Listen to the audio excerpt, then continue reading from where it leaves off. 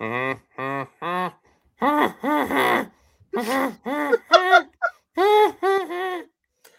guys, welcome back. Episode 10 No. of Pod by the River. Is that what we're called? Is it Pod by? Yeah, Pod by the River, PBR. Sure are. Yeah, that's the show. That's Sure the show. are.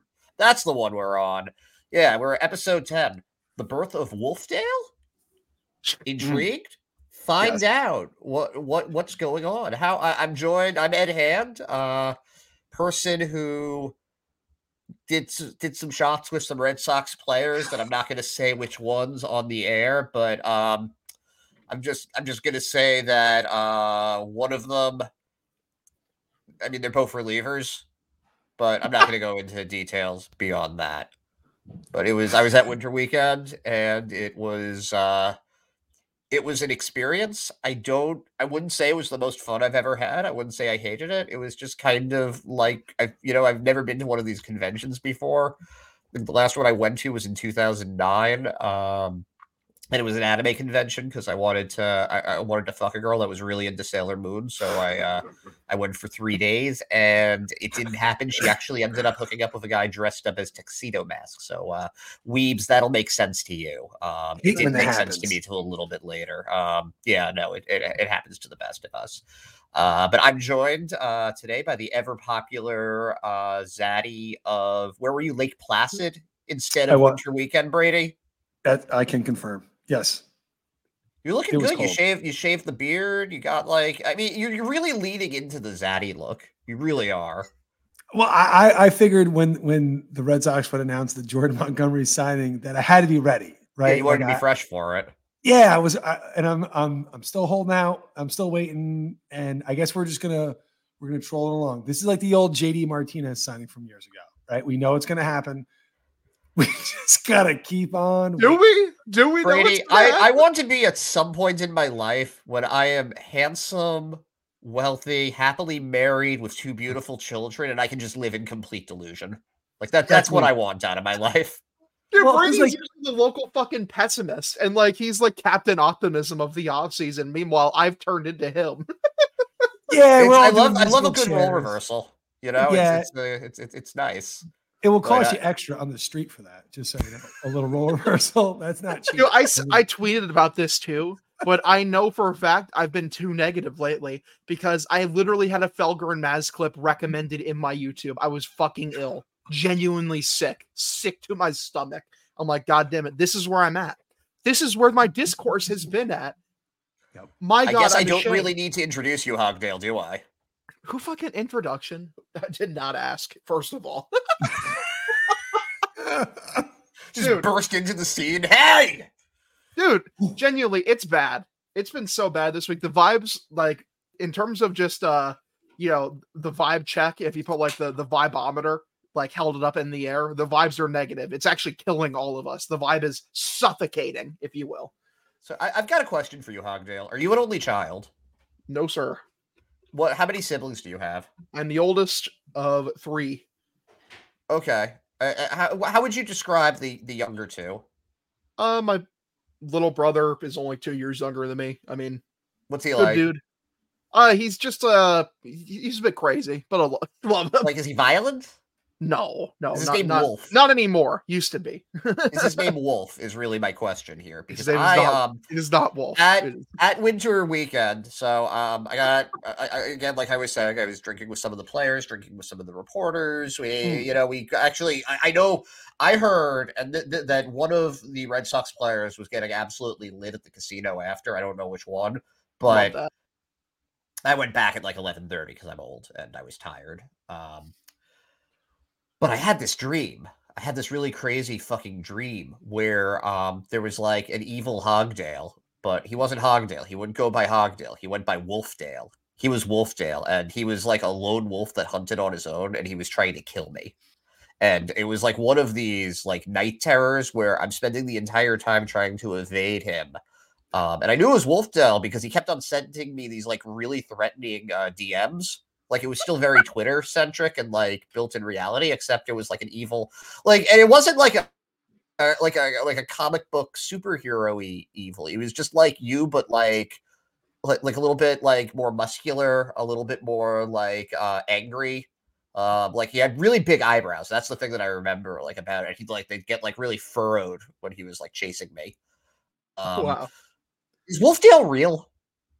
I think Wolfdale's just your sleep paralysis demon, brother. I'm glad you had this experience and you shared it with us, but I'm also mildly concerned. I mean, I have a theory though that Wolfdale is actually you projecting all of your Oh my God. negativity subconsciously onto me as I'm asleep.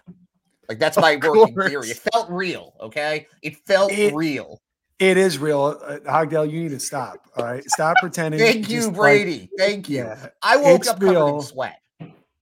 You weren't dreaming, my friend. Like that happened. I don't know how to tell you that shit happened. No, it happened in, in Tele Unreal, the fucking world of dreams for anyone who's read Wheel of Time. I couldn't put it down. Brady, have you met Wolfdale in one of your dreams? Has he I've been assaulted you? threatened. Yeah. Like I get it. I'm sorry. Like I get it, Wolfdale. Sorry.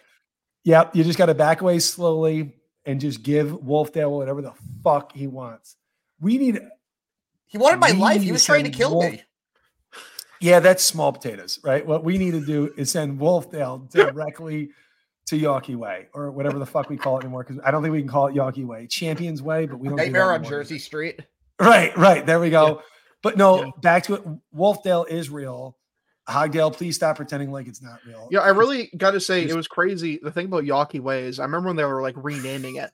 And I thought kind of weird. The vibe was a bit weird that the top replacement name was Racist Road. I thought it was a bit on the nose. I'm really glad they settled on something else. I really thought we were trying to move away from that direction. It's like when the Washington Redskins made the bold decision to change their name to the DC Redskins. What would have been a better name than the Washington Redskins or the DC Redskins or the DC whatever they turned themselves into? What are they, like the football team? Yeah, they're that's Go Guardian. Isn't that the term? That's Cleveland. They're the communists. The commanders, the commies. Commanders. How about the Washington Wolfdales? Yeah, see? This alliteration. Is what I'm waiting for. Yeah.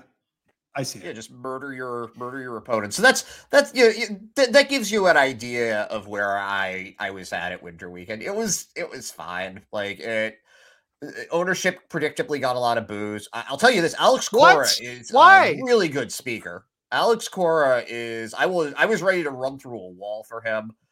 Tristan Cassis is hilarious. But it just the vibes were just kind of weird. Like people were just sort of bummed out. I think the best thing they did was the Tim Wakefield tribute. It was really good. I think Pap was just drunk for the entire. Like they had this talk show that was just him kind of yelling at people.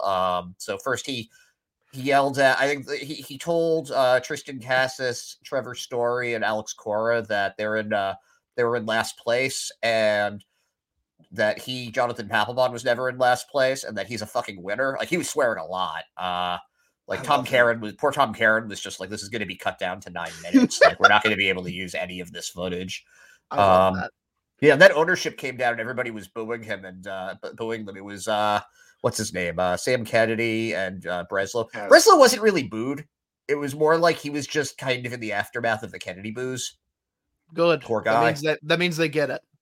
Means the people in attendance get who to boo.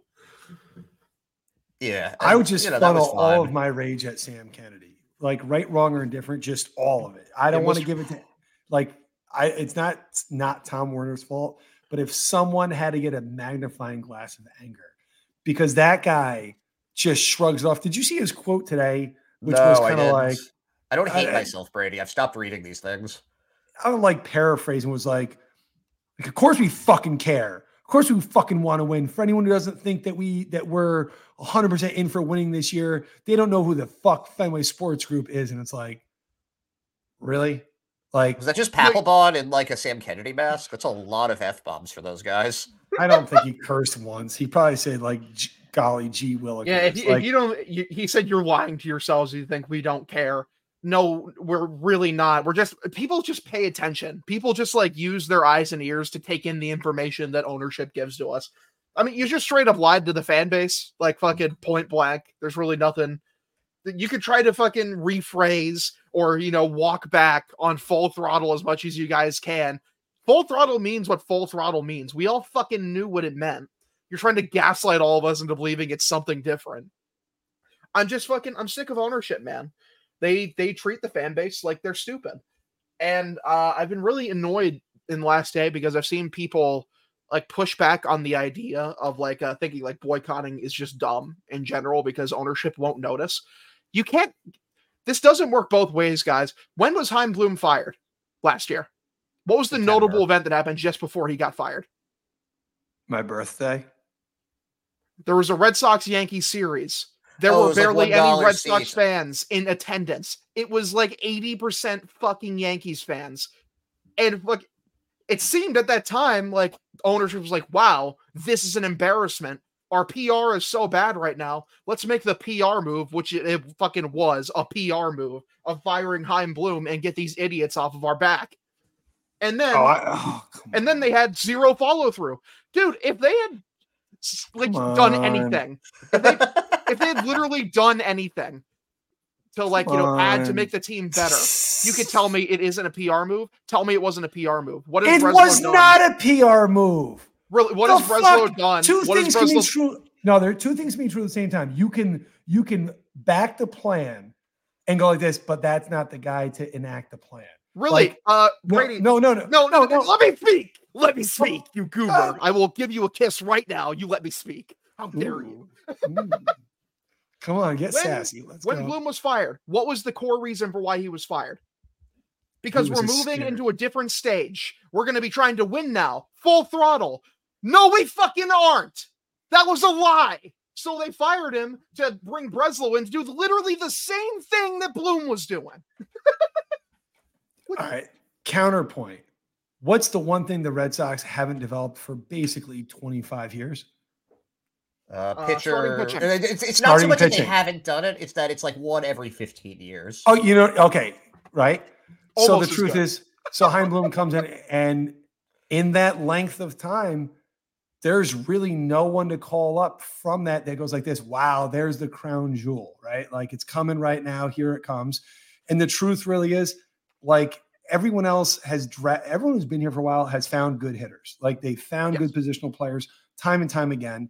When you hear the negative, and I don't know how much is real, but when you do hear GMs don't want to trade with him, when you hear that agents say this guy's not for real, when you hear him saying, when there's smoke, there's some fire, but when paralysis by overanalysis, it's fair to say ownership can lose faith in the guy, but say his plan was smart, but he may not be the guy to take the next step. The problem was Tom Werner should have said, full throttle means we're going all in on Yamamoto. And if we don't sign him, there's no one else out there who is actually that kind of premier free agent that fits what we need to do right now. Because if we sign Aaron Nola to an 8-year deal, you're nervous about that. It's not going to work. This was not the offseason for that. Tom Werner opened up his mouth, got me excited, which takes a while because I'm getting older now, right? But I got excited. And the truth really was, I don't know what move there was to make. Really, like what was there? I mean, I think Breslow got in there and saw trades are not as easy as he thought they were. He probably thought he was going to sprinkle some magic dust, and he made some good trades. I'm sorry, not for pitching, but every other trade he's made has been pretty solid. I've heard like Carabas on his pod or others say now it's starting to get around. It's a bit concerning, like how Breslow's acting like this is like his first time doing this and that he's inexperienced. And I'm like, wait a minute. Didn't they just fire Chaim because of like these same fucking reasons? Well, why the fuck would you not give an advisor to either one of them? Like, how do I get that shit? How come Dave Dombrowski got it? How come Theo Epstein had it? It doesn't make any fucking sense. It doesn't make any sense. Okay, well, guys, we can go in circles about this, but I think that's a really good point, and I'm kind of curious what both of you think. It doesn't make any sense.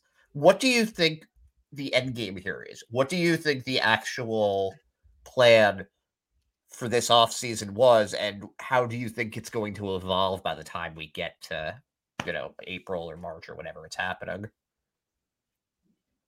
I mean, what their current plan from all indications is this year doesn't matter. We're punting. I'm tired of people using the term bridge year. Bridge has like the inkling of building towards something positive. They've given me no inkling that they're willing to spend any real money in the last few years. You could sign Jordan Montgomery fucking today, still be plenty under the luxury tax, and the team would be vastly improved for this year. For this year and for the next 4 years. There's literally no fucking reason to do it, but they don't want to do it because I don't know, man. Why don't they want to do it? We've never seen it. I think this was the Cotillo McAdams one show that I was listening to on my way home from work. Which, by the way, I don't usually listen to other podcasts, but I was listening to this one because Cotillo said that McAdam went off, and I was curious about it, and it was a pretty interesting listen. But it seemed like their theory seems to be that they're working with a very specific number on their budget, and it's less than what it was going to be. This team brought home $500 million of revenue last year, and you're working within a specific budget. All of you go fuck yourselves. But why? All of you. No, like seriously though, like why would they have this sudden business change? And it is somewhat sudden. What the hell happened in 2009? I think the truth really is that they're looking at right now and going like, this is my worst case scenario. They're not 1 year away. So if we're multiple years away, then why would you sign Jordan Montgomery? And I think that really is the really fucking scary thing. But I'm going to say right now, you asked what I think is going to happen. I'm going to fucking hold out hope for no goddamn reason. I'm just going to do it. Because good things happen to Ryan Brady when he believes in them. Yep. It really doesn't. Yep. So ready? They're going to fucking wait Jordan Montgomery's market out. And you know what? Yeah. Jordan Montgomery is coming home because he's going to shove up the Yankees' ass. And you know what? I believe in Andrew Bailey. God, I don't give a shit. You know what the truth is? He's going to make little tweaks and twinkers. And even if they don't get him, and I don't want Mike Clevenger, but I can force myself to just go like this. Well, I care more about baseball and I can boo the fucking individual. Is I think somehow, shape or form, Alex Cora knows what he signed up for, else he'd be walking right now too. And they would let him leave because if it's a full rebuild. So I think it was Yamamoto or bust. They went sideways, and their problem is they have 3 guys that they don't want them. You know how much pressure is on these 3 fucking guys? Hey, no pressure. Come save a franchise before you even play a fucking baseball game. Like, what the fuck? Like, what the actual fuck? Dude, it's just beyond asinine. The Red Sox right now are operating like we're the Seattle Mariners. Like, oh, we need to sit here and wait for the prospects to come save us. You're the 3rd most valuable franchise in Major League Baseball. Fucking act like it. It's infuriating. It's like you're the Wilpon owned Mets. That's what we are right now. A big market team that refuses to act like it is a big market team. You're not wrong, dude. Everything you're fucking saying is totally right. The truth is, because you had a couple mistakes happen, right? Chris Sale gets hurt and you're like, boy, we really regret that fucking signing. So from now on, never spend again. Like that right there is Hein Bloom's. Like, if you were like to say like, hey, that was not a positive thing. So what? You're taking that fear of transactions because they could blow up in your face. The thing you probably fired Hein Bloom for. Now ownership has like downloaded that into their fucking core being. Shut the fuck up. The truth really is you want us to go out there and pay all that money to go watch and root for the fucking Red Sox. I'm okay if they don't make the playoffs because I've been fucking spoiled. But don't fucking tell me when you have a manager like Cora right here right now, ready to go. You have Story here right now. Devers, why the fuck did you greenlight Jansen? Why'd you greenlight Martin? Why'd you greenlight Yoshida? Like, if Yoshida's here for 5 years, then why can't Jordan Montgomery be here for 6? Like, clearly, like there is no fucking plan, and that's the scariest fucking thing. Is that there is no plan and we're making up on a win. And it feels like everything was Yamamoto or bust. And I really think that their dumb ass thought that they were going to offer 8 years, $25 million, and it was going to be blow everyone out of the water, just like Dice K years ago. Because they're like, well, if we did it once, we'll just fucking do it again. Well, how the fuck did that work out? Well, the thing is, they're treating this offseason like last year's team was like a 50-win disaster, which is not true. The team last year easily makes the playoffs if you sign like 1.5 starters. Or if you make a real trade at the deadline. If you make a real trade at the goddamn deadline. Thank you, Ed. That's an amazing point. If you weren't going to spend this year, why didn't you go over the tax last year? Why didn't you make a real trade and go over the tax last year if you were committed to not staying under the tax this year? Oh, because you don't have a real plan? Oh, because you're fucking rudderless, directionless? and you brought in another guy who barely knows how to be a fucking, I want to say a GM, but because it's his first time doing it. Like, I like Breslow. I think he's going to revamp the pitching here. But, like, again, it seems like Carabas made a great point on his podcast about this. Is like, maybe the reason they're not spending is because the person that they hired specifically because they wouldn't push John Henry's buttons and make him spend. Maybe John Henry didn't like getting conned by Dave Dombrowski. That's how he would have seen it in his eyes, to make him spend on a bunch of teams and overspend his money, because Dave knows how to make ownership spend. Remember last year when Philly was supposed to cut payroll and then they signed like 3 guys? That's the power of Dave Dombrowski. It sure is, pal. It sure Human fucking cocaine. is. Can I ask you a question right now, both of you, real quick? Yeah. With the way the roster currently is, I know we're not a finished product. I get it. But if you put Jordan Montgomery right now on the Boston Red Sox and made no other moves, do we have a DH? Nope. Right. But Yes, we do. Do you? Then who's your left fielder? O'Neill. Okay. Great. Okay. So right now, if you add just Jordan Montgomery right now, do you like that roster more than the one that ended last season? Yes. Yeah. Me too. That's the fucking thing. We'd still be under the goddamn luxury tax. And if they're in contention, then fucking make a move and add. I get it. Don't go balls to the wall because you don't believe into it. So spend $225 in that number. But you deliver me fucking Jordan Montgomery. You know what? I deserve Jordan Montgomery. We all fucking deserve Jordan Montgomery. See, that's what makes like any defensive ownership right now completely mute. You could add Jordan Montgomery or Blake Snell if you really like him, either one of them, and you'd be under the luxury tax, and this team is instantly much more interesting right now. It really is that simple. You're not wrong, but if you're telling me right now that we are specifically focused right now on developing through these core of young players, then Blake Snell with the qualifying offer attached can't be part of it, because everything now is about the youth. Everything's about the youth. I agree. So then you take your massive budget and you go like this. I know we're pitching pennies on everything, right? I know we're fucking cutting coupons out here. But you want a lefty who's fucking durable, who can pitch in the AL East. Fuck it. If it doesn't work in 2 years, trade him. Get some prospects, because y'all can do that. You just did with Chris Sale. Like what the actual he's going to come. It's going to be okay.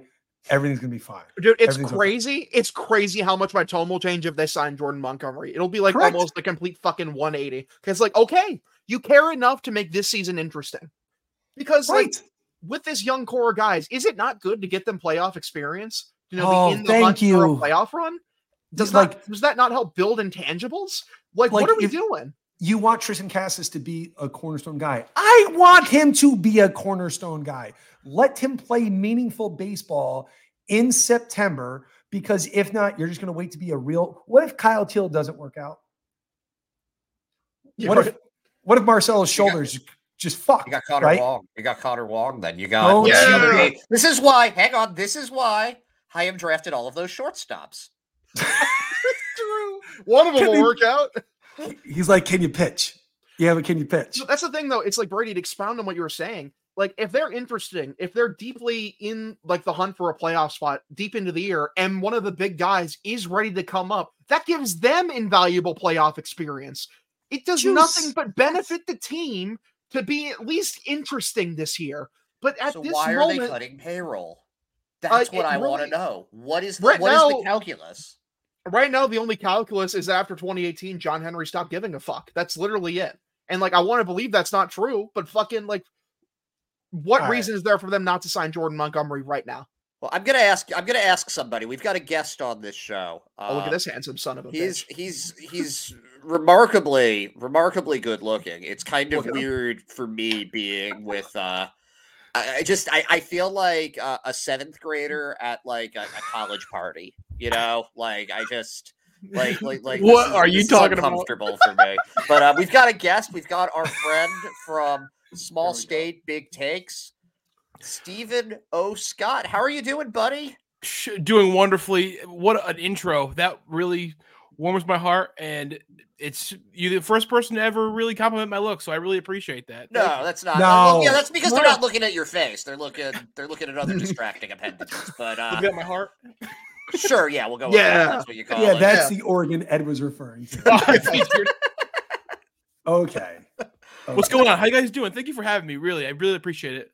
This is Oh awesome. my god, I'm so stoked to have you on, Steve. Like, first of all, I've been on your guys' show like 2 or 3 times now, and I always find like there's always one person that's more marketable than everybody else. For our show, it's Hogdale. I think it's you for your show. I think you are. I think that you're like Mickey Mouse, but like a plumber. Yeah. You know? Me and Hogdale, we're the Mickey Mouse. He's Minnie, I'm Mickey. It's dope. Yeah. Oh, I'm into that. I like that. Hogdale does do his Mickey Mouse voice a lot. I do have a good Mickey. Hogdale. Yeah. Boy. Ooh, that's a good one. Yeah. What's going on today, fellas? So for people that aren't familiar with you, Steve, I'm so bad at Goofy. Can you introduce yourself real quick? Yes. I am Steve Scott. I'm a plumber in Rhode Island. And I'm in a podcast, Small State Big Takes. We've been doing that since like 2018. We just kind of talk about the Red Sox a lot and just a lot of New England sports. And then we branch out, do other like kind of like pop culture kind of stuff. But and I like to do my own stuff too. Just like talking with the homies, like meeting new people, and I'm happy to be here with my fucking boys. This has been like a long time in the making, for real. Yeah, I think I asked you almost like a month ago, and just stuff kind of kept getting in the way. And I was working because we don't usually record on Mondays, and you came on. I was kind of like, oh no, it's gonna be like a weird time, and we're gonna have to push it back again. But you were like, nope, I'm fucking excited. I'm wearing my I'm forgetting the brand name. Oh, what are you talking about right here? It's Carhartt, baby. Carhartt, Ed. Yeah, I brought the Carhartt. That was such a brand that apparently is very famous. This is the Carhartt Marlins hat I'm rocking right now. Let's go. Are they I was wondering why you were wearing a Marlins hat. That is so specific. I don't know why I'm wearing it either, but I just wanted to wear it for fun, just because it had the Carhartt logo. So you're Mr. Carhartt, is what you're saying. Oh, I got so much Carhartt. You really didn't know about Carhartt, Ed? Is that so? I'm gonna be honest with you. I actually own several Carhartt outfits. I just had no idea what the brand name was. I've literally never heard it before. It's high quality material, bro. It is. Yeah, but they don't sponsored by Carhartt. Carhartt. See it on TV or anything. Like I'm a slave to that kind of thing. Yeah, it's not on TV because it's for the manual laborers out there in the world. The ass kickers, the shit kicking motherfuckers. They're out there. This is that kind of attire. That is what your license plate says on it, Hogdale. I don't know how you have that many letters, but it does say "shit kicking motherfucker" on your truck's license plate. Oh God, it would be Hogdale. But when we were coming on, we were talking about why haven't the Red Sox signed Jordan Montgomery, and I want to know, Steve. I want to know why is he not on? His wife is in dermatology school in Boston. Red Sox need a guy that can kill innings for them. Why isn't Jordan Montgomery here? It's a great question. I still think it will happen. I think that the Red Sox. Brady's dead. Let's go. I needed that. Yep. Yeah, no, it's gonna happen. I have faith, and if not, I think either him or Snell is coming. This whole time, I weirdly held out hope that the Sox are gonna get one of those two pitchers, even as pessimistic as Red Sox Twitter is, and as the state of the Red Sox is, and I want to hear about. I know you probably already spoken at length about the winter weekend there, but I want to know the vibe there. But realistically, the vibe for me is they're going to sign somebody. They're going to be bullied into signing at least one person. We can't go this whole time without one signing. I really, even as pessimistic and as hateful as my heart has been for this team, I still believe that there's a little bit of modicum of hope. Still, I hold out. You beautiful, positive Carhartt wearing motherfucker. I get it. Yeah, I get it. Appreciate that. Let's go. Yeah. Mm-hmm. Gotta hold out hope.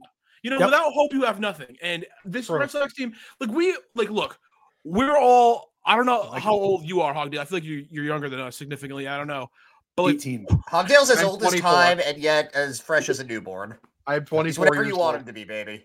There you go. Yeah, 24, old as I want him to be. Look, we have witnessed our life. At least I'm 30. My life has revolved around the hope that the Red Sox are going to be good. And even when the roster didn't look as good as other teams, there was still a weird hope, belief that they're going to be good. Like 2004. Did you really in your heart throughout that season believe that team was going to win? I sure did. Yeah, I did. Well, the idea of that it could happen was always there. There's always that hope, and then it did happen because we truly. I don't know. I love the Red Sox. I love them more than the ownership loves them. I believe all four of us do, and they're gonna fucking sign somebody. It's gonna happen. Hell yeah. This is what I needed. This is what the fuck I needed. That's right. What I hate is that I'm not optimistic right now. My optimism has been fucking chipped away for like the last 3 years, and now I'm left an empty void, and it makes me so upset. I told these guys earlier, I got a fucking Felger and Maz recommended video in my YouTube feed. That's how bad it is. It's so bad. I've never been more ashamed in my entire life. And you're asking about the vibes at Winter Weekend. Yeah. It was just kind of dead. Like, and I don't mean, like, the people there that I talked to, super nice. Papelbon got drunk and was screaming at people. That was really fun. Cool. But there just were, everybody that I talked to was like, yeah, this is the least amount of people I've ever seen here. And it was. They had, like, the little WEI booth set up, and you could just get right in the front row and watch Lou Merlone or whoever was on. Like, it was, there were no lines, which was great, except the vibes were just off. You know, they were just kind of dead. Really? They had this like panel in the morning for Saturday where it was the top prospects. So it was Nick York who was there. I think that would be a surprise for anybody that writes trade proposals. But then it was also Meyer and Anthony and Teal, and they had this panel. And I think it was maybe a third full. There just weren't, that excitement just wasn't there. And I know they want the prospects in the future and all of that. And these guys, I believe in them. I think they're going to be great. I think Roman Anthony's going to be Kyle Tucker with a cooler name. But it's hard to sell that. It really is. Well, it's because the only people like who care about prospects are the hardcore of the hardcore. Like, that's a small section of your fan base. The people that are fucking live or die 162. That's who cares about the prospects. If you're selling that even to the semi-casual fan, it's like, they're not right in front of me. I don't give a fuck. And I don't blame them for that. They're here, they're watching the major league team. And every indication is shown lately, they don't give a shit about the major league team. They're like, oh, we're going to hold off. We're going to be the Seattle Mariners. You know, we got to wait for Julio to be ready in 2 years. Fucking joke of a team right now, man. Just a joke.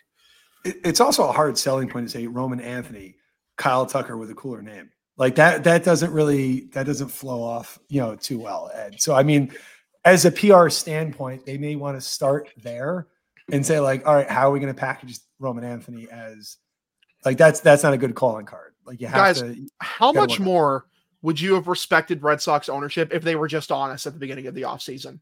So like, much more. Hey, you know what? You guys are going to hate this. We're not ready yet. We're going to wait for the prospects. Like it's not going to be a super eventful offseason. People would be mad. People would be very mad, but I guarantee you there wouldn't be fucking this level of ready to burn Fenway down because just being directly lied to. They literally fucking they fed the fans what they wanted to hear and then just straight up, it was a lie. It was a facade. I still don't think it was a lie. I just think it was stupid. Like they had a thought in their head. If you're playing this one guy, really thought they were going to sign Yamamoto. Like they were like, dude, this shit's happening. You don't know it. And you're going to be really excited. Dude, and they were blown the fuck out of the water. Milliken had this point though. If they were so confident, where's the offer? Where's the offer? The offer for Imanaga was out the next day after he got signed. Where's the offer? What'd you offer him? Here, tell the class. You don't want to. It was embarrassingly low, and you don't even want to show that it was barely a pity effort. So I don't trust them. Hogdale, if they told you it was 8 years, 25 per, would you be like, yeah, they're fucking in it, even though they're off? They missed a third of the years, and they're off by offer. That's okay. That before it started, if it was before the craziness went in, 25 for 8 years sounded like a real offer. Then it went to some weird universe where they were like, unless the Red Sox are completely brain dead, they couldn't have foreseen the Dodgers, the other preeminent team in the league, having an interest and driving the bidding up. I thought the idea that his number was going to be around 200 million the entire time was laughable. From the start, just point blank, it made no sense. This dude's potentially an ace on the market and multiple teams are going to be bidding on him. There's no fucking way his number is going to be around 8 years, 210 million. In what universe? What? Where are you on the Yamamoto bidding, Steve? What did you think was going to be reasonable? What do you think the Red Sox actually offered him? I'm in a weird spot about the Yamamoto thing. I think that you guys still hear me? Sorry. Yes. Yeah. Cool. I don't think that the Red Sox were ever really truly in on him, and that really bothers me. But I don't know if he was worth that much. Like, we don't know. Like, I remember when Tanaka came over. He was billed as the next great thing. He actually really was awesome, but I don't know. And there's an age difference there too, with Yamamoto. But I don't know. I'm still, the jury's not out on him. To me, I know he's throwing 101. He was badass in the World Baseball Classic, but 300 million. I don't know. That was out of control. Red Sox were never really going to offer that to anybody. Dodgers are in a different zone too. So that's just a whole, like, you know what? I don't even feel bad about that one. I swear to God, I don't feel bad about that. The weird part is how the media made us, the fans, believe there was hope. And there's just too much of that on Twitter anyway. The Twitter is just a bunch of bullshit anyway. These guys, they're always trying to make us believe shit, and it's not true. Yamamoto was never coming to the Red Sox. But it's not the media. It was literally ownership. Full throttle. Full throttle. How dare the fans hold the ownership to the fucking standard they scream from the rooftops? Holy shit. Like, keep going. Yeah, 300 million was too much for Yamamoto? Then don't fucking say full throttle at your fucking end of your press conference all smug after you fired Chaim Bloom. Oh, guys, this bum was a fucking idiot who can't actually spend money. It was his fault. Let's change things. Full throttle. And no, fucking, actually, instead we full throttle, we got, we're pulling all the right levers. Which is an even more confusing metaphor. No, like, what is that? What levers are you talking about? A bit less. What is that? Also, is this like what kind of like janky ass robot are you piloting here? Like, what are you talking about, Tom? Because Steve, what you're saying is absolutely correct. He might not be worth it. Don't say full throttle at the beginning of the offseason. Also assuming like this is your main guy you're going after. This is the crown jewel of your off-season plan. If your off-season plan is one guy or fucking abort for an entire year, you're not a real organization. Now you're hitting the nail on the head, right? Like, was this the off-season to make that statement? Like, in fairness, were there a bunch of guys with the right age and you needed pitching? Who's the next guy? Like, if it's not Yamamoto, who is the guy where you're like, that's how we really restock the rotation the way we want to away? The problem is those guys don't hit free agency. Yamamoto's kind of an abnormality here because he's coming from Japan. He's the right age. He's the right talent level. Guys like that don't hit free agency. Jarrett Cole is as close as you're getting to it. And that was, first of all, I think he was 3 years older when he actually hit free agency. But that was also a miracle that even happened. It just doesn't. So I feel like we could go in circles with this one for a while. Is there? I do want. Oh, sorry, Steve. What's up? I just want to say I appreciate Hogdale's like vehement, hatred towards the ownership right now, and I'm beautiful. With you. I'm so fucking frustrated too. I really am. But it's gotten to the point now where you have to let it go, Hogdale. Like, the only way to get past this is to just let it go and maybe just hold out hope.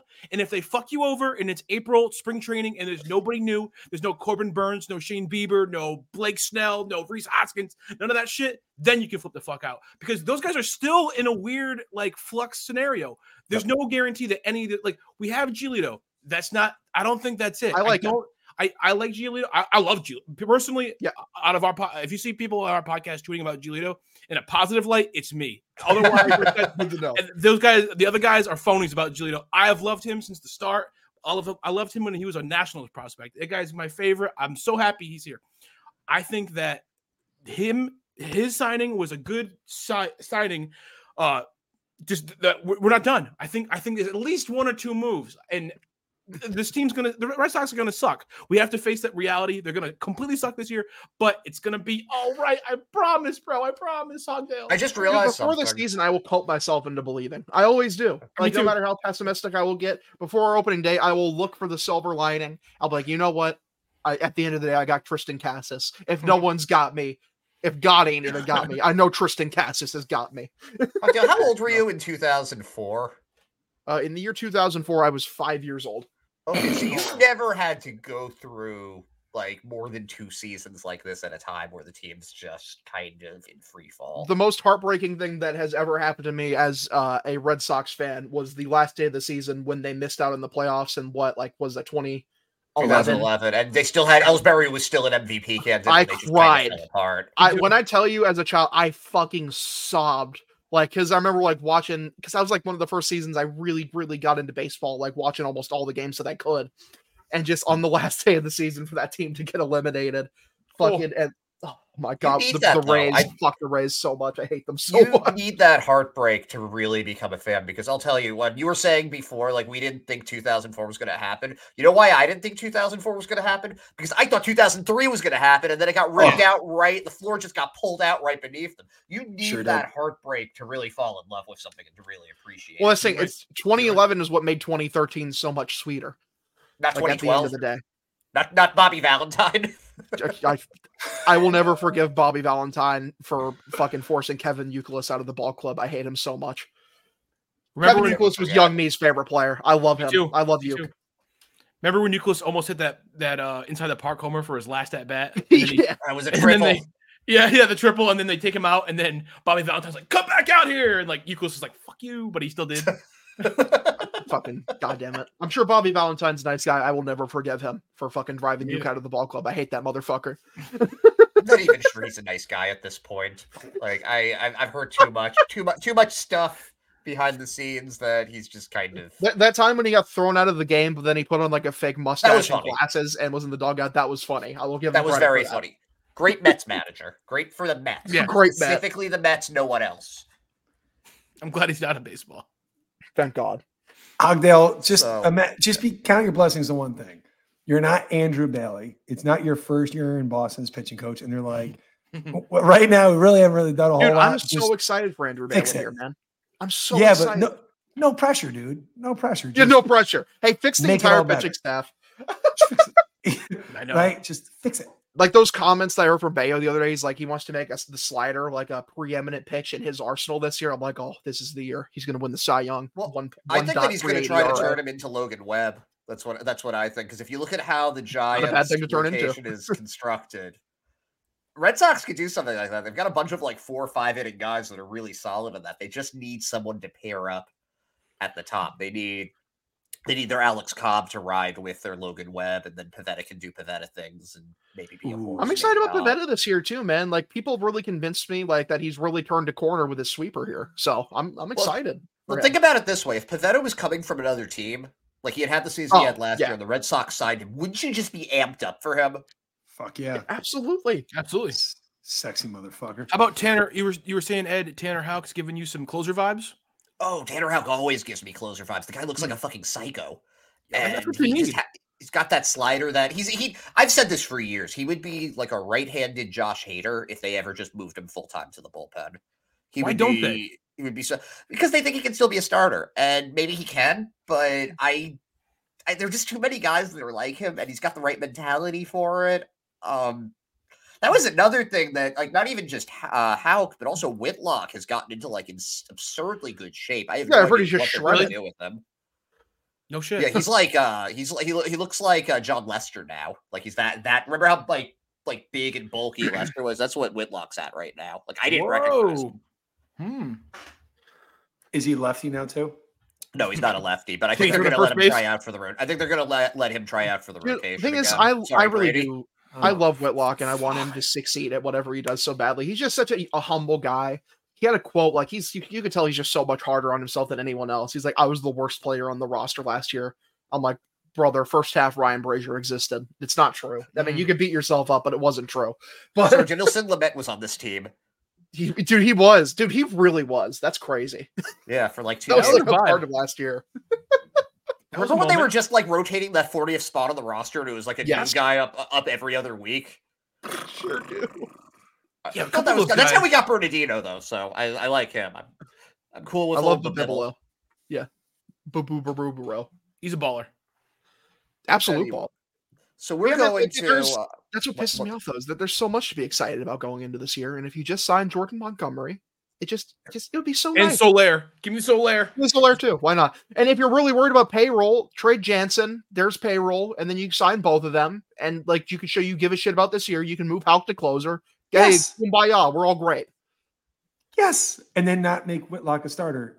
There we go. Yeah, I want get Justin that. Turner for my DH. I can live with Solaire. I'm not going to be like, fuck that guy if they sign him, but I want Justin Turner back. I love that guy so I'll much. tell you, he's He was a great so much vibes fun guy. to watch. Great vibes. Great guy. vibes. Yeah. 1 year deal. Yeah, 1 year deal. Maybe you know what? Fuck it. Give him 2 years. I don't care. Let him do his Turner trot. Let him have his fabulous beard. He and Cassis can exchange beard creams and like be Very like similar cool beards. lumberjacks together. Like I'm into that. I'm super Dude, into that. He can back I him up. really will never forgive Heim for not like trading for a starter at that last deadline. There's some players on that team last year that like it's criminal we didn't get to see them in the playoffs. You know what sucks? Criminal. You know what sucks even more about it is that I think that team was better than 78 wins. I think they just kind Way of better. gave up the last month.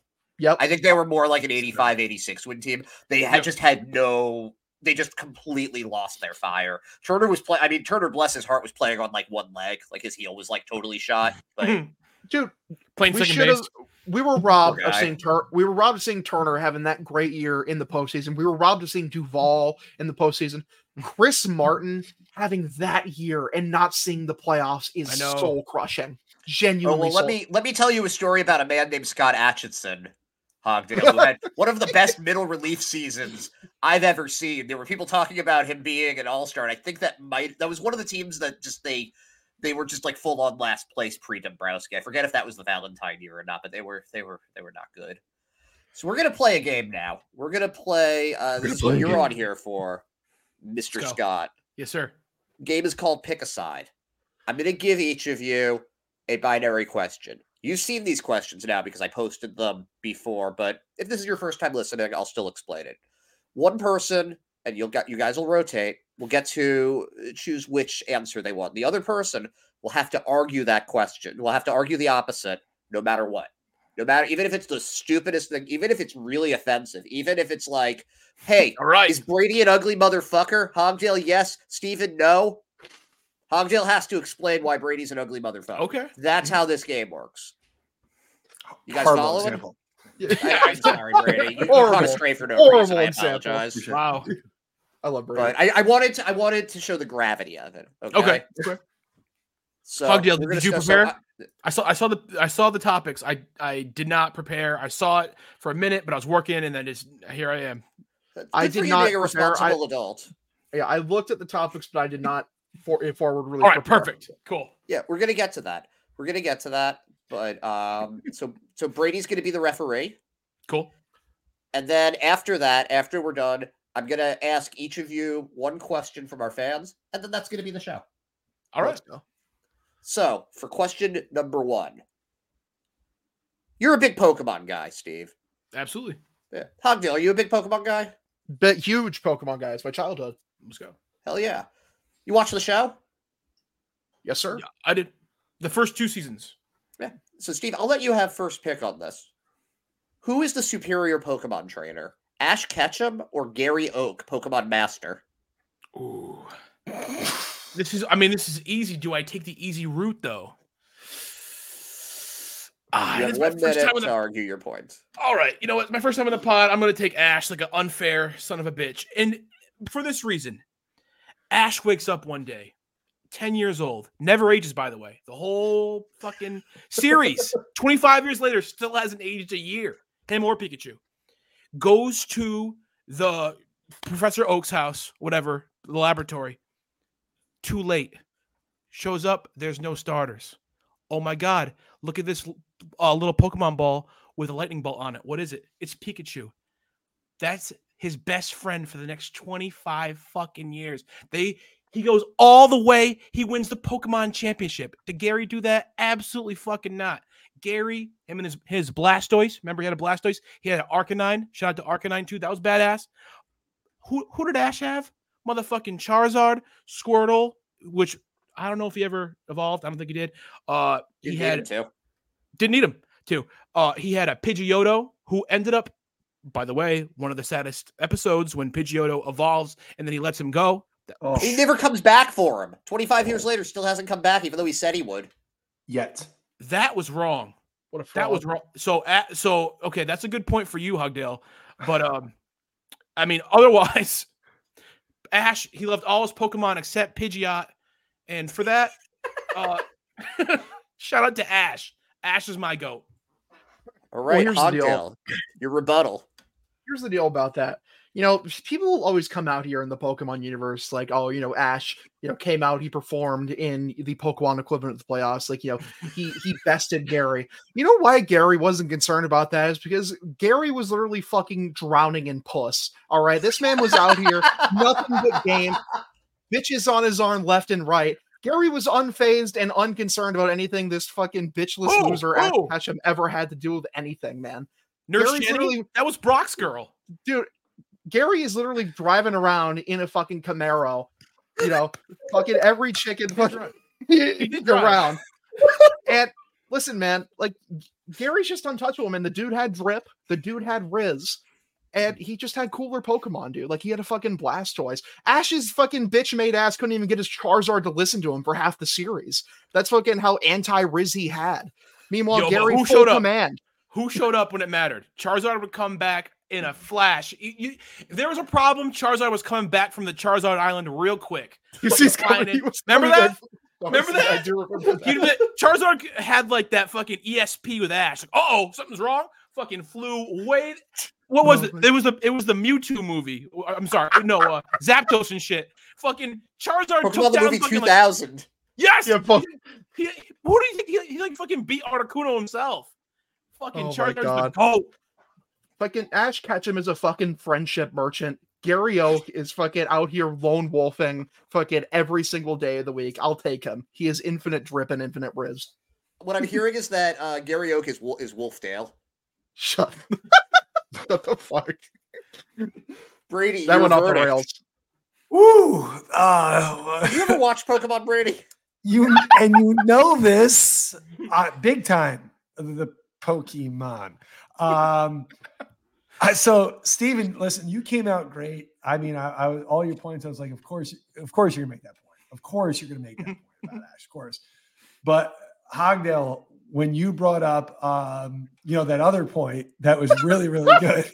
Yeah. And I was like, oh shit. Like, obviously, but then I heard the drip, right? Then I heard the Riz. Mm-hmm. And I'm just going on this one. My gut tells me if I had to pick between some guy named Ash, which kind of sounds like ass. And you told me at first, now these are your words, Stephen, that there were no starters. And that made me feel like, 2023 all over again. And that gave me really bad Red Sox vibes, right? Okay. So like I was like, there's no starters. Sure. Right? I didn't like that at all. Like that one. And then there was Hogdale talking about a guy from an island. Who was the island guy? Was it Charizard? Charizard, who's like a dragon. Yeah, I don't even want to know. Nope. As soon as you bought Charizard, I was like, checkmate, bitch. Like the truth is, I think you brought it really well, but Hogdale just went to the next level because when Charizard came in, I was like, damn, y'all went to Charizard now. So circle gets the square. All right. Point Fair enough. Hogdale. All right, and Hogdale also gets possessions, so he gets to choose. Oh boy, okay. We're gonna switch the topics. We're going to baseball now. Okay. Oh boy, this is a baseball show. Okay. Who is more deserving of the Hall of Fame? Now, neither of these guys are in the Hall of Fame. Dustin Pedroia or Nomar Garciaparra? Come on, Hogdale. That's a good one. I'll take Dustin Pedroia on this one. Thank you. Dustin Pedroia is if you look up a heart and soul guy in the fucking dictionary in terms of baseball, Dustin Pedroia's face is that image. This is a guy who gave his heart, mind, and soul to his baseball team. Plus, when you look at his numbers, even though his career was cut tragically short, he's already a fringe Hall of Famer anyways. Combined with the fact that he was a key contributor to multiple championship teams, and also one could argue the third one in 2018 was won purely because of his vibe that he was sending down to the team. It wouldn't have happened without Dustin Pedroia on the roster. It's why he got the ring, guys. All right, let's not fucking kid ourselves here. I would die for Dustin Pedroia, and that's why I fucking think that he is more deserving of the Hall of Fame. Your rebuttal, Mr. Scott. I'm so thankful you chose Pedroia. Dustin Pedroia is my least favorite Red Sox of my lifetime. Oh my! What? Yep. And this is actually the yep. You ready? Yikes. This is the reason that small state big takes exists. Oh no! Because me and Josh, there's 4 of us. Josh and I, anti-Pedroia. Oliver and Gilly, hardcore Pedroia lovers. Now, Pedroia to me, I loved him when he first came out. Loved his first couple years. His first year he was cool. Then his second year he wins Rookie of the Year, right? Or no, was it Rookie of the Year then MVP? What was the deal? It was well, yeah, he came up for like a month. Then he won Rookie of the Year. Then he won MVP. Okay, respect to that. Okay, wonderful. Then we get to I don't know what year it was. I've lost track of time. COVID. I don't know. Manny Machado slides into his kneecap, busts his leg. Oh my God, this is the worst thing, right? Oh my God, how could you ever do this? Matt Barnes comes in, throws at the dude's head. Okay. Machado looks in the dugout. He says, Who did that? And Pedroia looks over and goes, wasn't my fucking idea. Fuck you. You know what? Machado, you ruined his career. Matt Barnes was standing up for you, guy. Matt Barnes, that is what you want in a teammate. All right. Shout out to Matt Barnes forever. Matt Barnes, we have spoken in Pawtucket. Matt Barnes is my boy. Anyway, sorry, it's not. Back to Nomar. Back to Nomar. Time's up. No, this is a minute. Time's up. Oh fuck. Sorry, Steven. You tried, brother. You tried. No, well, I got my point out. I think we learned that Stephen Scott has never listened to a Ryan Brady podcast. That is the second you mentioned Matt Barnes cooked. It was okay. Brady hate Matt Barnes? This is so crazy because you had the win so easy. I've never seen anyone. You gave it away. You fucking gave it.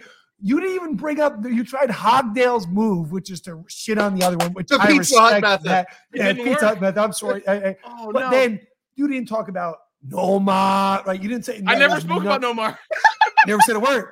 But what you did is you shit on Dustin Pedroia like the heart and soul player of the team, and then you point out the fact that the biggest piece of shit who has ever worn a Red Sox jersey, a fucking sorry excuse for a fucking motherfucker, a no ball, no fucking goal having, has been, never was piece of shit that put on my fucking uniform and fucking served it up like a little fucking bitch. Fuck him. Way to go, Hogdale. You fucking invoked that fucking choke job artist, no fucking talent having, fucking no cojones having motherfucker, because that's Hogdale's baby. You know it, I know it, everybody fucking knows it. Let's go, Hogdale, let's fucking go. I'm crying. I'm fucking crying.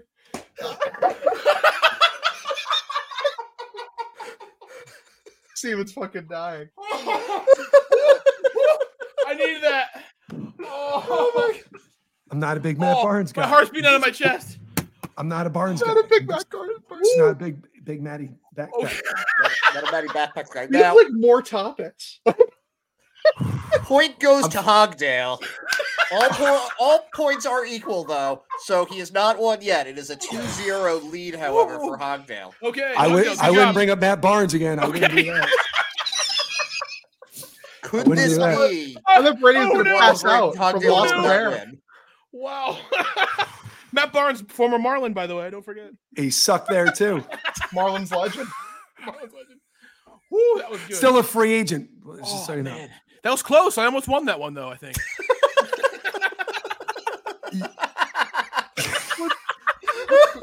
What the fuck is question number 3? That was the most 1 point there's ever been. Like, Hogdale owns every question 2 from now on is just Hogdale's point. Just yeah, Hogdale wins. No, that's crazy. Wow. Oh man, I'm sweating. That was funny. Great. I love it. That was fucking awesome. All right, what's the next question? What's the next All question? right. I don't know how I'm gonna blow this one. Yeah. You're a plumber, right? Yes, I am. I always wanted to know how'd you get into that? Is that like a family thing? Is that something that you just like? How did you become a plumber? Loves laying pipe. Yeah, I like laying pipe. You're a pipe layer. I'm a Noted pipe layer. Gary Oak. Yeah. I was watching Pokemon and got inspired by Gary Oak's Riz. Yeah, knew it. I was watching Matt Barnes pitch, and I was like, you know what? Right down the pipe. Sure was. Oh no, no! My dad's a plumber, though. That's how I got into it. Yeah. Okay. Would you say your dad was your number one plumber role model? I would say so. Yeah. Are there any other plumber role models out there? Not that I can think of, unless you are. Oh, I know you're getting at. Yeah. I've got a question for you. Yeah. Who is the sexier plumber, Mario or Luigi? Oh god damn it! Then I get to pick which one. Yeah, you get to pick this one. Oh, easily Luigi. Hogdale knows. Let's hear it. All right, think about Luigi. Tall, thin, handsome, mustache. Even though Mario has one, it runs in the family. Better voice, nice Italian. accent. Yes, talented. You know, the thing about plumbing, as a journeyman plumber, now I have applied for my master, but I have not heard back from the state. Kind of frustrating. Shout out to Rhode Island. To get into small spaces, sometimes you need to be just a little bit thinner, and it's hard to get into these small spaces. Now Mario's smaller, I understand that, but a little bit, you know, it's like I don't know, he's got that little chunk going on. Luigi, get in that small space real quick. You know, he's got dexterity. He jumps higher in the games, I think, as far as I'm concerned. And you know, when you play the game, who would you rather be? It's always Super Mario. Everything's about Mario. When you get to choose Luigi in any scenario, whether it be Super Mario World, Mario Kart, Smash Bros, anytime Luigi shows up, the vibe's immaculate. Like he's a good guy. You're happy to see Luigi. So shout out to Luigi. I've always been a Luigi guy. Go over to my cousin's house, play Smash Bros. I'm going for Luigi most of the time, if not Kirby. But Luigi's always the GOAT. Wow. Your rebuttal. My rebuttal is like, listen, like if you're like calling the supposed plumbing company, like if there's the Mario family plumbing company, you know whose face is on the fucking marketing? It's Mario. And the reason it's Mario is because this man lays the best pipe. He fucking has a proclivity for laying pipe. Just ask Princess Peach. Just even ask fucking his side piece, Princess Daisy, which fucking, you know, he's been seeing her on the side. I played Super Mario Land on Game Boy. So like, listen, man. This dude's the face of the franchise. This is a guy, no matter like what kind of toilet he sees, no matter what kind of disgusting sewage comes his way, he's unfazed. He lives up to the pressure. He killed Bowser how many times? He doesn't give a shit about little feces coming into his face here, trying to fucking, you know, while laying some, you know, tough pipe. Mm-hmm. So I don't know. To me, like Mario is just the face of all clutch pipe laying, and to me that makes him the better plumber. That's just me, though. Can I have a rebuttal for that? Because I just don't understand how many times can Bowser take your bitch though? Like how many times? Valid. Like you gotta beat this guy up. You gotta teach him a lesson. Like we're talking about like 4 Mario worlds. You know, I think that just shows that she likes Bowser a little better. He's given her something that Mario isn't. Oh, true. Hey. Bowser's got something. Talk about Riz. That's what I'm cooking. Him and Gary Oak been chilling. You guys, you made excellent points. I mean, really. So, really? Steven, I'm gonna be honest with you. Good for you. Good on you shaking off. That was a real rough second round for you. And you went right away. You had your choice, and you went for the right answer. Luigi, he is the one that you choose. He's much better looking. We don't look for the one that the known, the slow guy that can't fit in the space. You know, you're an expert plumber. I know Rhode Island is soon going to know. A little rotund. I agree. Luigi, I could use him in center field this year for the Sox. Oh, yeah. Luigi would be a great center fielder. Mario, really I don't know. Where would he be? A catcher? Catcher. Is there a Mario baseball game? Yes. Oh, we would be great playing that. Oh, that'd be fun. No, like there really is. Yeah, there is. I'm saying we should play that. I'm up for that. Super Mario Sluggers. Let's go. I'm down. All right.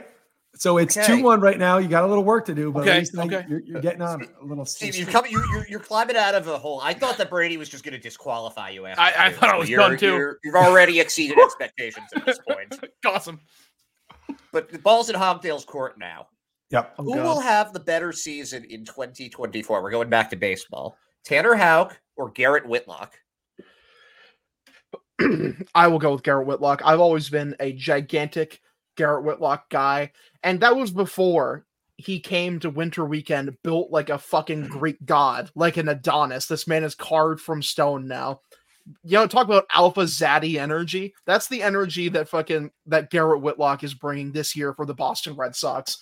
That he said, John Lester, I'm built like 3 John Lesters. I'm built like I'm built like the greatest man who's ever existed. Chuck Norris, who? I'm fucking Garrett Whitlock. How dare you bring up this peasant in my presence? He's gonna dominate. I love his stuff.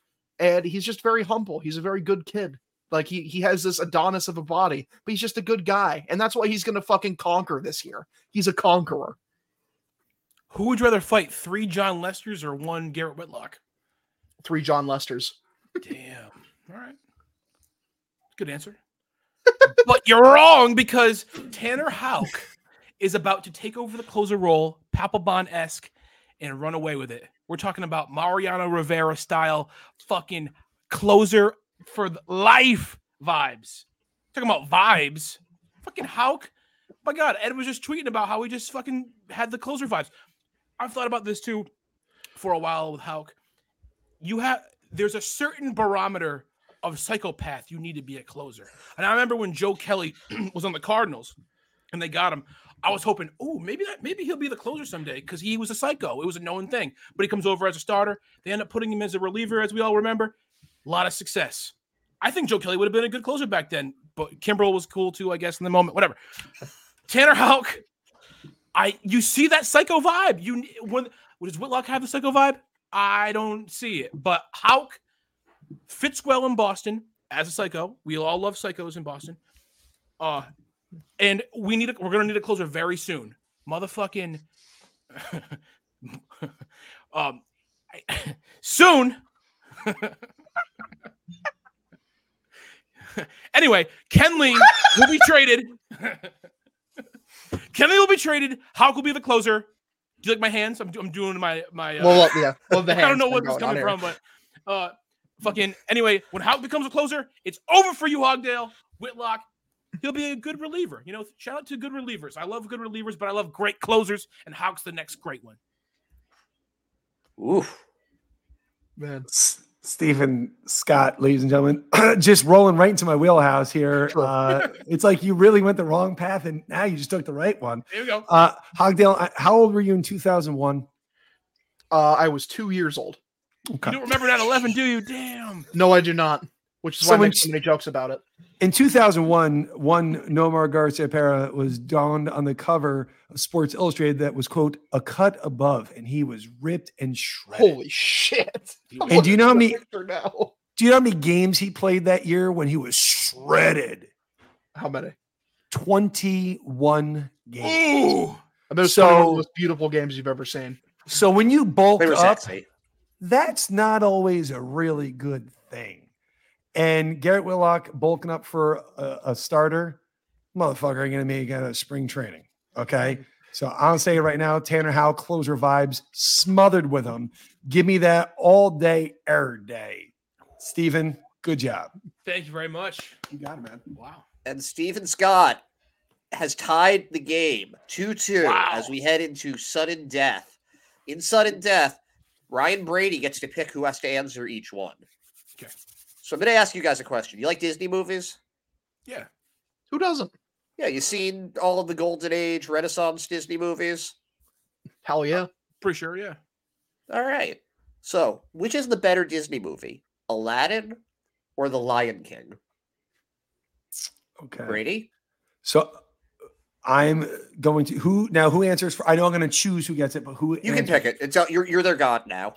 Okay. So I'm going to go ahead. We're saying Lion King or Aladdin, correct? Yeah. Okay. So I'm going to go ahead right now and give Lion King to Steven. Okay. Hogdale, you're going to get Aladdin. Let's go. We're going to go ahead. Steven, you go first. Wow. This is a tough one. These are my two favorites. Oh. All right. You're a big Brady guy. You're a big Disney guy, Brady. I sure am. So yeah, if you bring up Matt Barnes, I'm going to give you a little insight. You lose. Right? Okay. Whew, I almost did. Okay. Came really close. My scar Matt Barnes metaphor. Yeah.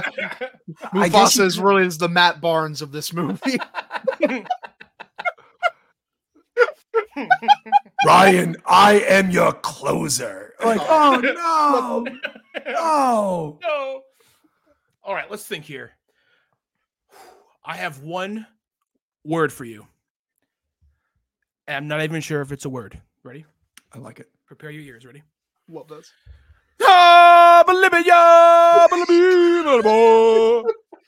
You know exactly what the fuck I'm saying, and I don't even do it right. How iconic is this movie? Name one song from Aladdin. You can't. I mean, you can. You can. There are songs. But is there one song more synonymous with Disney, with great cinema, with great cartoon cinema? This was, when you look back too at this was the golden age. When you look back, 2D cartoons. Now we got like this weird Pixar with the weird eyes. It's kind of giving you the uncanny valley all the time. It's kind of sickening. Back then, the movies were 2D, just like the cartoons you see on TV. The soundtrack alone was one of the best soundtracks. I Just Can't Wait to Be King. Oh my God. And FYI, the kid that sings in that song was in Smart Guy, if you remember that show on Disney Channel. Great show. But anyway, wonderful. Disney, you think about what you've learned as a child, the fuck me eyes of Simba to Nala. That's the first time I ever, the tears losing your father early on. That was the first like feeling of like pain watching a movie. You grow up watching the movie. You literally like you grow up with the movie, but while watching the movie, you grow. There's nothing more ingrained in a kid's brain of that time than The Lion King, from start to finish. The animation, the soundtrack, the voices. You think of the iconic animation of what's the monkey's name? Abu. Is that his name? Shit. No, Abu was the one in Aladdin. Oh, I'm doing line. Oh, wait, monkey. Oh, wait, you're talking about Rafiki? Yeah, Rafiki. That's the guy. Rafiki, when he puts the thing on the Simba's head, and oh my God, there are so many iconic moments. Simba, you got Mufasa. Oh my God, the characters alone. Oh, I'm running out of things to say, but I love this movie. All right, you got Hogdale. You're up, Hogdale. You're rebuttal. My response is first an indignant, response to like the acidine name one song in Aladdin, when literally like the most iconic song in all of Disney's fucking history is in Aladdin. You know what isn't in Disneyland is fucking the magic Zemenya fucking ride. Why not? There's Disney's magic carpet ride where you hear the angelic beautiful song. I can show you the world, shining shimmer. Like, come on, man. Are we kidding me? That song puts me to sleep. That song's a lullaby. That's asinine. Beautiful love song. It's a beautiful bonding moment between the two main characters. Brady mentioned Abu, amazing character, great comedic relief. Sure. Gilbert Gottfried is in the movie, which automatically really just makes it better if you think about it. Hearing his beautiful voice, the voice of God, believe it or not. Also, Gilbert Gottfried in Lion King 2 was the parrot. No, that was Mr. Bean. Was the parrot? He was. No Mr. way. Bean was in. What was his name? Zazu. Yeah. Also, I haven't even brought up the most iconic thing about Aladdin, which is Robin Williams' phenomenal, amazing performance. Rest in power, King. Just really one of the greatest performances in the history of animation cinema. I don't have enough good things to say about Aladdin. That is why I think it's the better movie. Compelling arguments from both sides. Mr. Brady, as our resident Disney expert, Disney genius, I don't know what they're adult Disney fan. I don't know what they're called. Sure. What's your opinion? Who is the winner of today's game of pick a side? Steven did a good job. You really did. You did a good job, bringing up the fuck me eyes. Thank you. No one I was ever not- talked about it. No I one was ever- expecting that, but it's so true. Yeah. I mean, that was like, We learned sex in Riz, that you were movie. pulling a Hogdale move there by bringing out the Riz drip card. True. Didn't Yeah. even mention the best song in the movie, Be Prepared. yeah. Okay. So Hogdale. That's don't- because Steven doesn't want to root for Nazis, and that's what Scar was. So I get it. I'm with you on that. That song freaked me out. That was weird. Remember that in the big skeleton, right? And they're all singing with the hyenas. Oh yeah, No, they're all goose stepping in unison. I thought you would have been all little over it. heavy-handed there, Disney. Yeah, I thought you would have been all over it with your initials being double S, but maybe that's just me. Whoa! I don't even Damn! come back for that one. That was good. That was good. Damn, Hogdale wins. Fuck it. You didn't correctly know how to sing the most famous song that Sing it.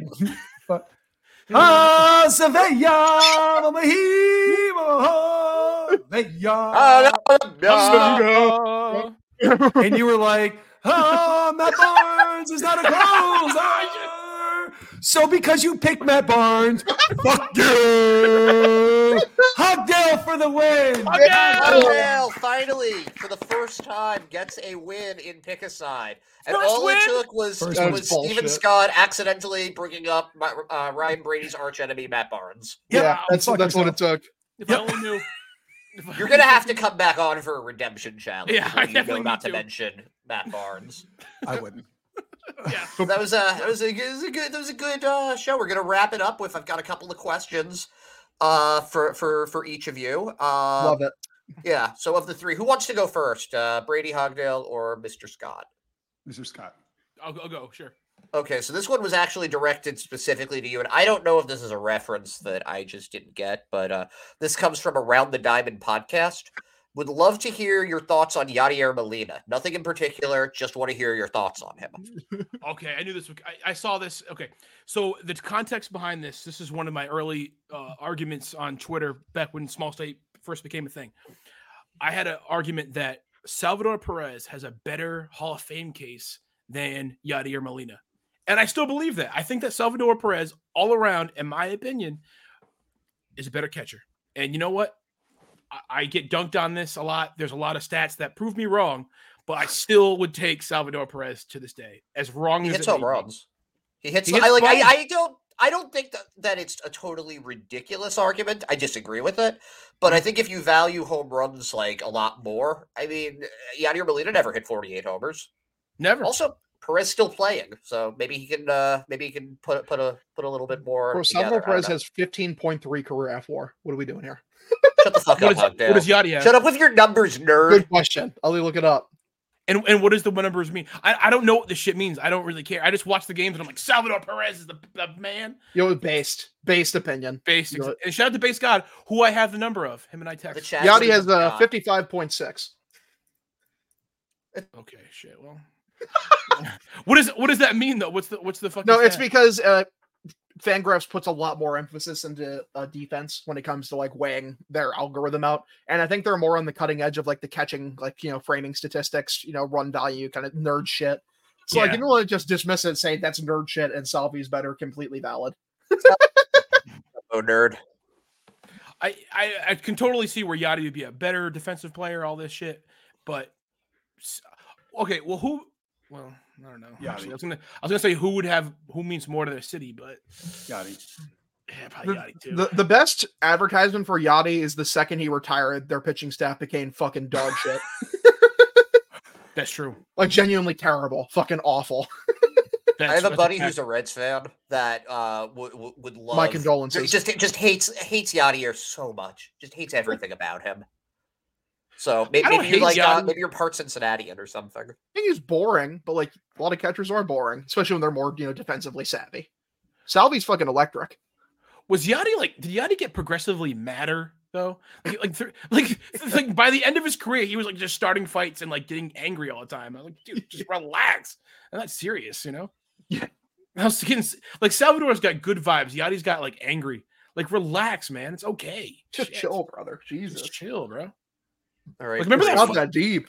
You remember that fight between him and Brandon Phillips, and like Jason LaRue got kicked in the head and had to retire. Yeah. That was like a Yeah, I wild, remember that. yeah. Just chill, Yachty. All could have been avoided. Jason LaRue could still be playing, but no. No. R.I.P. Ryan Friel, by the way. Rip. Oh, did he die? Yeah. Whoa. Shit.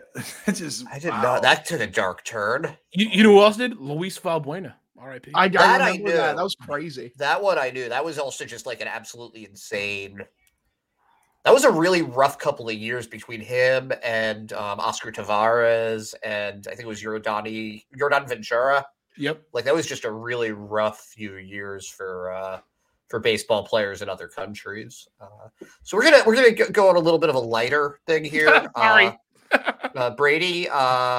What's your worst memory? No, it's actually this, and there is a reason why I'm asking you this one.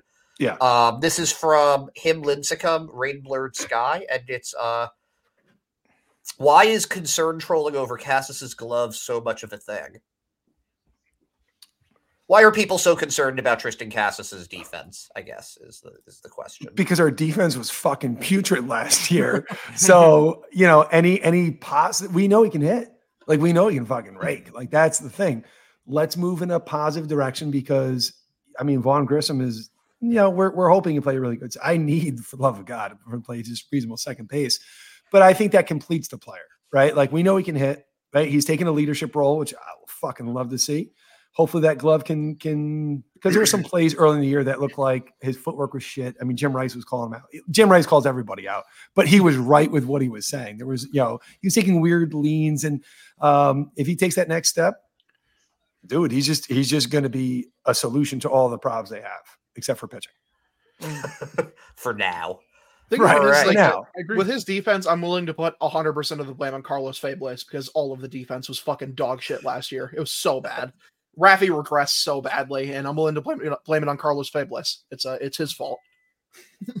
All right. So we've got one last question, and this is from our friend Ryan E. Martin. That's R.E. Martin 34. Love that. This is for you, Hogdale. Garrett Whitlock is a starting pitcher. Never thought I would write those words again, but alas. What do you think his ceiling is in 2024 if he's healthy? Pros and cons of him as a starter or a reliever. And I didn't ask you this one, Brady, because I didn't want you to have an aneurysm. Man, like the pros are like, if everything goes right and he meets his potential, he could be a really solid middle of the rotation starter. At the same time, like, he hasn't been able to stay healthy. And like, to me, like, you just put him in the bullpen. Like, I understand they want to give him a tryout because Jordan Montgomery is not currently on the team and there's a fifth rotation spot available. But to me, I just put him in the bullpen and forget about it because he's an amazing bullpen arm. We saw him be an amazing bullpen arm for this team consistently. He threw the most bullpen innings for the team in, like, what was it, in 21? Like, he had like almost 100 innings out of the bullpen. Like, let's not overcomplicate things. I'm happy that he's like really shredded now and like he's come to play, but let's not fuck this up. Okay. This dude, like, we know what he's good at. Just let him be good what he's good at, at what he's good at. Mm-hmm. All right. Well, that's our mailbag for this week. We only had 3 questions. So we did a rapid fire because we got a ton last week for some reason, but I'm glad we had enough for each of you. And we've almost been on for like an hour and a half now. So I think that's going to be our show, but I do want to thank Stephen O. Scott Jr. for coming on again. Any closing thoughts, Mr. Scott? Yes, Brady, I hope you mend your fence with Matt Barnes someday. I didn't know you hated him so bad. Like, I had the most like wonderful review of him. You must have been like sitting there like dying while I was popping off. He's a good he's a good con artist. I'm sorry that it happened to you. It's happened to his wife, his poor wife. Oh, hey, I have to tell you a story. I have to tell you a story about his wife. I was at a Paw Sox game with my buddy a long time ago. This is back with the Paw Sox, right? He was up and down at the time. He's standing there. He was warming up, and I'm with my buddy. I'm like, what the fuck happened to Matt Barnes, man? He sucks. This is before he like came back up and sort of leaving. And this girl kept looking at us, and I'm like, what the fuck's her problem? So anyway, Matt Barnes, man, we were just like going back and forth, right? Anyways, the girl just kept giving sturdy looks. She goes down. You remember how Pawtucket was? She goes down into the bullpen and she kisses him like right in front of us. I was like, oh my God, that's his girlfriend or wife or whatever. Shit. Oops. But then he made it to the pros after, and he was, a relief pitcher or whatever. You remember he was like going to be like a fucking starter. He was like, oh, maybe. And then Yeah, It's funny because she clearly didn't want to hear the slander anymore. She really shouldn't have done that though, because if it was the wrong group of Red Sox fans, like they would have fucking amped it up 20-fold. Oh, like, I know. This dude's a fucking bum. Stinks. I didn't even think twice. I was just kind of Small dick too. Yeah. She seems like a lovely, lovely person. She's put up with a lot, as you can tell. That's the part for the story that I took from it, is that she's a good egg. And she is. Respect to her. Yep. I like that. And sorry to Matt Barnes. He can go fuck himself, though. Matt, I didn't say that. Matt, you're my boy. I'm sorry. I appreciate the integrity with a rageful, vengeful Brady staring you down. I respect it. Yes, I can't give in. I just, yeah. The only thing. Wait, so how'd you feel about that? About him throwing at Machado back then? When that happened? I think he's a pussy. So because of that? Oh no, it goes well beyond that. I also heard he's disrespectful to plumbers. That's actually a known fact. No. I can't. Yeah. Oh, he's a big fan. I mean, so you do with that what you feel like you need to. I'm just saying, for he clogs toilets on purpose. Right, you know what I mean? Well, I appreciate that if he did. That's an easy fix. That's a good. Damn it, Matt Barnes! Foiled again. Matt Barnes takes fat shits to call plumbers, and I kind of like this idea though of you two being rivals over Matt Barnes. Steve, you just love him, and everything. Brady's like, no, but he did this, and you're like, actually, that's pretty cool. Thanks, Matt Barnes. Respect to Matt Barnes. Clog those toilets, bro. But if he hates plumbers, send him to Jim. Jim will rip him off. You know. You ever see the Jim commercials? Don't trust him. You heard it here first. Sorry. I don't know Jim, but I do know Matt Barnes, and he might be Wolfdale. That's true. Wow. Have you ever seen that? Yeah. Huge if true. Just leaving it there. Yeah. On that note, where can people find you, Steve? Also, you can find me on Twitter. You? Yeah, please do it. Stephen O. Scott. I just tweet random thoughts that come to my head. That's all my Twitter is, man. Love that. Yeah, and definitely check out Small States, Big Takes. I was saying before, I don't listen to a lot of podcasts. That's one of the ones that, listen, I'm not going to lie. I'm not going to say I listen to every episode of the show, but I listen to enough of them that I can tell you that it's a really good one and that I enjoy it and that you should all be listening to it as well. I really respect that.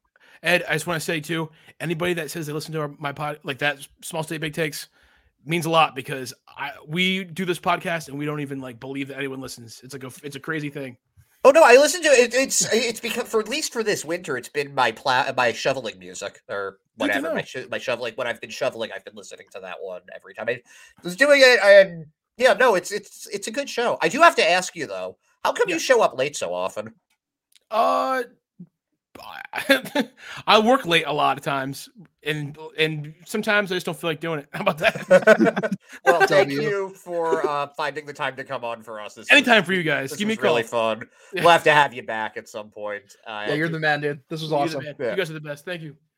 See y'all next week.